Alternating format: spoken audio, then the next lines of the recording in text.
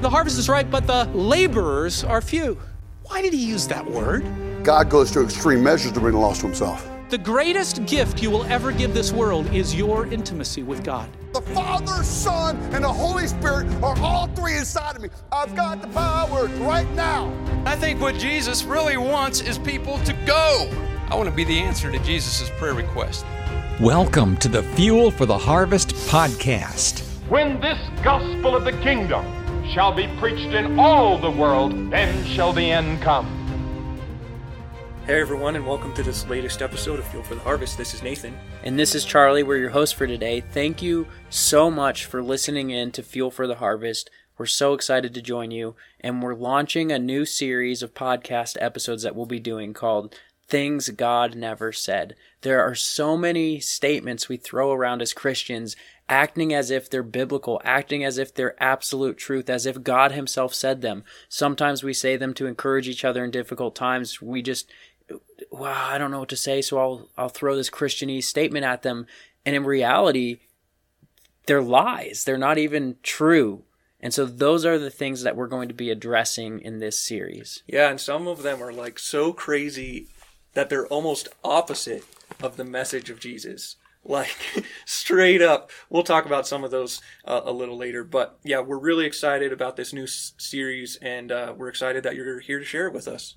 So the one that we're going to talk about today is this number one thing that God never said, and it's what we throw around. It's God will never give you more than you can handle. Maybe you've heard it said. We're going to be Jesus here for a moment. Don't worry, not going to take his place, but you've heard it said. God will never give you more than you can handle. Is that true? And if you're anything like me, your mind is immediately going to that one particular scripture, and I know Charlie has his finger in it right now. But when Charlie said, hey, that's a thing on the list of things God never said, this scripture is what I quoted to him, and he's like, well, I don't know. And here it is, 1 Corinthians chapter 10, verse 13. It says, no temptation has overcome you that is not common to man. God is faithful. And here it is, guys. He will not let you be tempted beyond your ability, but with the temptation, he will also provide the way of escape that you may be able to endure it. It kind of sounds like it. It kind of sounds like it's saying God will never give you more than you can handle. But is that true? Ultimately, our thought? Not really. Not at all. Well, why? I want to come back to this verse in a minute, 1 Corinthians 10, but I'm going to hop over and just look at this other scripture. 2 Corinthians, also written by Paul, chapter 1, verse 8. He says this, we were so utterly burdened beyond our strength that we despaired of life itself. I don't know about you. It kind of sounds like Paul saying, guys, God gave us a crap ton more than we could handle. Did you just say crap on the podcast? We are beyond our strength, despaired of life itself. It is far beyond what we could handle. Now, why would that be the case? If Paul is saying this in this letter, then there's no way in the other letter he's saying God won't give you more than you can handle. Is this a contradiction in the scripture? I don't think so. So what's really going on in this chapter? The context in 1 Corinthians 10, Paul's talking about idolatry and all the sins that reveal idolatry in our hearts, putting other things above God himself and loving them more. And in the midst of that, he's saying, hey, you're going to be tempted to sin. You're going to be tempted to commit idolatry, to love other things more than God himself. But guess what? God is faithful to you, and he will not let you be tempted beyond your ability. Basically saying, you're not going to be tempted beyond your ability to say yes to God first. Right. And just to point it out, there's a really, really significant difference between being tempted, even outside of idolatry. There's a big difference between being tempted with more than we can handle and just the idea that God would never give us more than we can handle. Those are extraordinarily different ideas. Exactly. God gives you the ability by his Spirit to say no to temptation and yes to him. Every time, to walk in the Spirit and not in the flesh, as Galatians talks about the fruit of the Spirit, the fruit of the flesh. So you're not going to face a temptation that's beyond your ability in the Spirit to say no to sin. That's not going to happen. But will you in life encounter situations that are beyond your ability? I hope so, actually. Why? Well, James chapter 1 makes it pretty clear. Count it all joy when you encounter trials of various kinds, because you know that the testing of your faith produces steadfastness, and let steadfastness have its full effect, that you may be perfect and complete, lacking in nothing. The fact that we're faced with these extraordinarily difficult situations and tasks actually causes us to drive closer to Jesus, which is painful in the moment, but glorious in the long run. The Lord actually brought James 1 to my mind recently as we were facing a really difficult situation, and a person was coming against us, and it was getting messy. It was not fun, the situation my wife and I were facing, and I was really frustrated at first, having to deal with it, really furiously angry at this person coming against us, saying all sorts of things, and my heart and a few out loud, and I'm praying about it. Lord, I forgive this person even though you know what they're doing. And then the Lord brought James 1 to mind, and it's like, count it all joy, my brothers, when you face trials of many kinds. I'm like, okay, I'll count it joy, Lord. I'll just count it joy, because I want perseverance in my life, and since the testing of your faith produces perseverance. But then I had never thought about that last phrase of the verse, where it says, so let perseverance finish its course so that you will be lacking nothing. I'm going, oh, wow. God brought that to mind. Like, I get this situation because he doesn't want me to lack anything. What a gift. Now I can rejoice. Total mindset shift.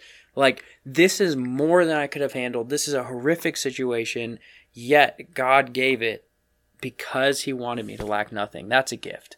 Yeah, it really is. An extraordinary gift. Doesn't Paul say something similar? I can't remember the reference. Yeah, it's, well, I don't know what you're talking about. The same kind of thing as James says. Yeah, he actually, in the same scripture I mentioned, 2 Corinthians chapter 1, when he says that they were despaired of life itself because they were so burdened beyond their strength, beyond what they could handle, he then says this right after. He says, but that was to make us rely not on ourselves, but on God, who raises the dead. He delivered us from such a deadly peril, and he will deliver us.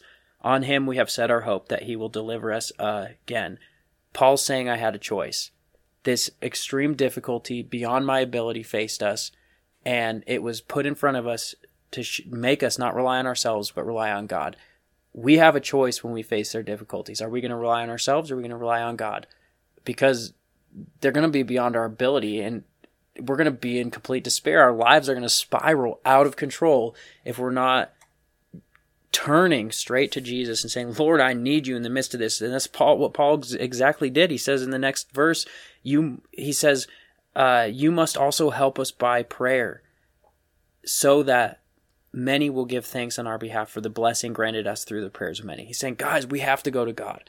This is the only way. This situation is far beyond our ability. Yeah. It's kind of a simple little podcast that we have here. Yeah, so next time somebody says to you, hey, well, you know what? God won't give you more than you can handle. You can say, actually, it's been far beyond what I can handle, but this was so that I'd rely on God and not myself. Yeah. And it's a glorious, encouraging, powerful truth, and something worth praising God about. I find myself often just so worried with what's going on in the world around us, and trying to control everything. And it's actually part of my temperament that my dad pointed out to me. He's like, when you were a kid, you were so nervous about everything that you started being really obsessed with getting things in the right order so that you wouldn't have to experience those extra stresses. And what I was doing was I was relying on myself to get me through these difficult things. And praise Jesus that that's not my lot in life, that I have to rely on myself to get through these things. For real. Instead, I can rely on him. And obviously, we would always say that hard things are coming. Paul talks about it in Timothy, that if you're going to follow Jesus, you're going to encounter trials. It's something that we can count on. So we would never say that you're not going to encounter trials, but we'd absolutely say that Jesus is right there in the midst of them, up close with you, and praise him for that. Yeah, amen. So, you know what? When you face trials, let your response be prayer and praise, like we saw in those scriptures. Prayer and praise. That's when I started doing that. God brought to mind the scripture. He changed my mind. He changed my perspective. And that's how I could count it joy. Not I could muster it up somehow within myself, but God brought that mindset as I started praying and praising him. So when the difficulty comes, just know, yep, it's far beyond your strength. It's far beyond your ability to handle it. But God's allowing this so that you will rely on him, get up close to him, which he knows is far better for your life anyway. And how can you get there? Prayer and praise in the midst of the difficulty. Well, thanks guys for joining this episode of Fuel for the Harvest. God bless you, and see you next time.